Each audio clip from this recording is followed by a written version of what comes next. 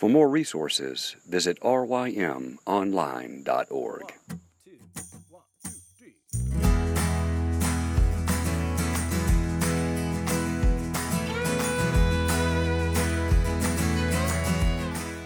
The Local Youth Worker is a daily podcast that's centered on 5 questions each week. Ranging from the practical to the professional, we're looking for answers to the questions you're asking. Whether you're in full-time, part-time, or even volunteer youth ministry, this podcast is for you.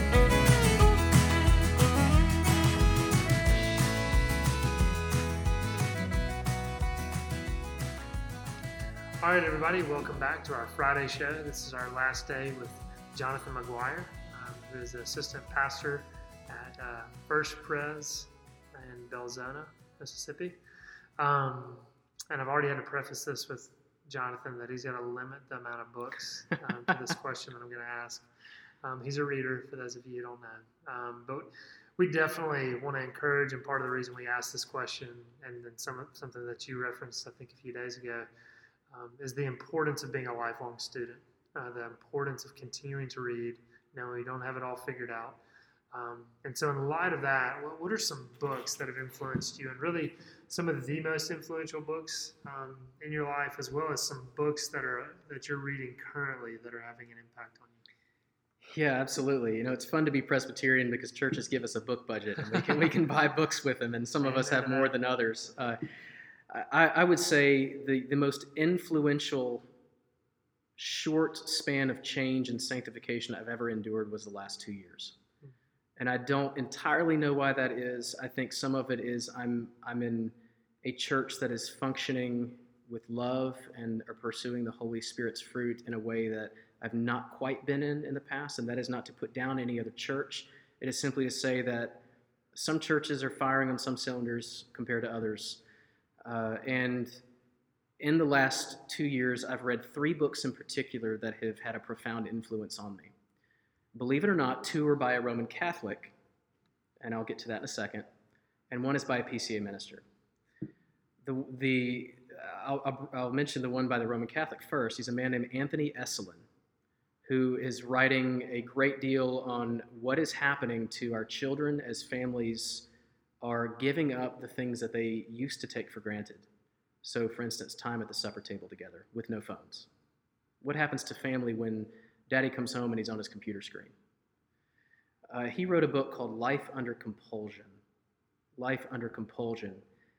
which lays out very clearly what is happening to our minds and our senses of virtue, wisdom, beauty, love, flesh, when we are compelled by what I call digitalia, right? We have parts of our body that we have surrendered to the enslavement of a phone.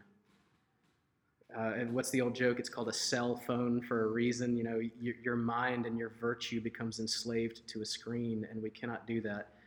And I think he, in that book, Life Under Compulsion, or maybe it was in the other one I'm about to mention, referenced something that G.K. Chesterton said 100 years ago. A child who can see images in a flame has no need to see them on a screen. What are we doing to our children's imaginations? What kind of behavior are we modeling? Because to the extent that our imaginations shrink, we cannot know God. Because Scripture says He's greater than our imaginations. That shouldn't send us away from knowing about God. It should draw us further in. Because whatever we learn, He's still greater. I think it was St. Anselm who said, God is a being greater than which no other can be thought. But our thoughts are often so low. And that should convict us deeply, that we are so satisfied with things that do not satisfy. Life Under Compulsion. And the other one he wrote is called 10 Ways to Destroy the Imaginations of Your Child. Oh, man, what a great title. Yeah, exactly. And the whole book is written as a satire, so he writes and says, now remember, we want to destroy our child's imagination. We want him to think that sports and trophies are the greatest thing he could ever earn, rather than having a wife whom he loves and cherishes, things like that. So the book just cut to the heart, because one of the greatest babysitters I've ever heard is the free television. And I forget that, again, I think it was Chesterton who said, the greatest adventure a man could ever have is his family. But what are men constantly doing? What if people like John Eldridge mentioned, that men are made for adventures and we have to have men's activities that send us out into the woods? Well, you know what? My living room is the only place I could put underwear on my head and run around and pretend like I'm slaying dragons with my kids and not get arrested. You try to do that out on the sidewalks and they'll lock you up. Maybe we can get an image of that and put that on the website. Someone Photoshop that in. My children can sit in a large box that the microwave got delivered in and think it's a spaceship going to Mars. Yeah. Is my imagination so low that I tell them to get out, I have to take the box to the garbage? Or can I sit there with them and see what they can? We don't want to destroy our imaginations because those draw us closer into Christ. Why is it that a gorilla doesn't dream? Why is it that human beings can think so abstractly and ask questions about angels and heaven and hell? Why, lizards don't do that. We're made in the image of God. Mm. So that gets me to my final book, and I know you said one, but these are so closely related. No, as many as you want. This book I'll cut you off eventually. Excellent. This book that I'm about to mention had a profound influence on me because though I had always heard about the Puritans, I had never really read the Puritans. And about 2 years ago, the PCA pastor in Vancouver, Canada, Mark Jones, who is considered a living expert on the Puritans, wrote a book called Knowing Christ. And it's got about 28, 29 chapters. I'm not entirely sure, but each chapter is very simply worded to be Christ's something. So Christ's glory, Christ's humiliation, Christ's exaltation, Christ's ascension, Christ's offices as prophet, priest, and king, Christ's wrath, Christ's faith. And these 28, 29 chapters, each of them individually, quotes from Puritans who were master physicians of the human soul in a way that enlarged my imagination to Jesus. I needed that. I needed that as I was moving to this new community, as I was leaving behind a community in which I had been born and grown up in, and which I did not want to leave. I needed to see a picture of Christ that was more glorious than I can imagine, and that would draw me further upward into the being of God himself. And Knowing Christ did that. I think I have read it 5 or 6 times. I reference it as a commentary. I read it devotionally because Christ is so much more lovely. And I need to see and read books that show me that. I only close with this. Yes, I'm Presbyterian. Yes, we have reputations of reading. But stupidity is not a virtue. And ignorance is never a virtue. It's the same thing worded differently. To the extent I'm willing to remain stupid and focused on the things of this earth is the extent that I am not drawing closer to the richness of Christ. He embodies all wisdom, so why would I not want to read more about him?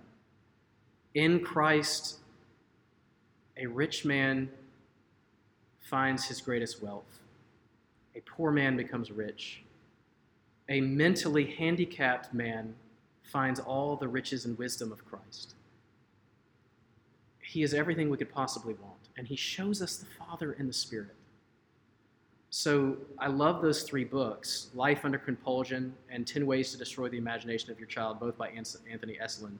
And I love Knowing Christ by Mark Jones because it's essentially 2 sides of the same coin.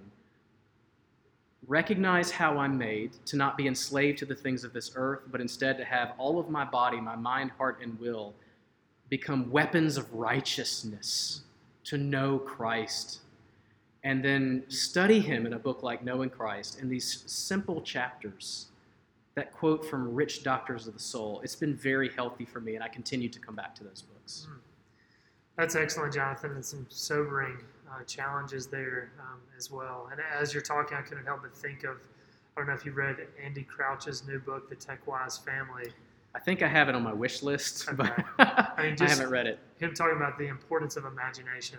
And, I don't want anybody to hear this podcast and think we're anti-technology, Luddites, and anyone that says a podcast. We're recording this on I'm going to tweet this after I'm done, right? Yeah. So there's obviously, great advantages to technology. It's a grace from God, but there's also many things to be cautious of, and a lot of which you raised today. So, Jonathan, I've really appreciated this time over this week getting to talk to you. Thanks so much for answering these questions. Absolutely. Thank you for having me. Thanks so much for tuning in this week to the local youth worker. As always, we hope you've been encouraged and equipped in your call as youth workers. If you take time to rate this podcast on iTunes, it would greatly help us. As always, we want to thank Joe Deegan for providing the music and encourage you to go out and purchase his newest CD, Cover and Title Page, which you can find at iTunes. See you guys next week. Have a great weekend. Oh, coming by without money. Oh,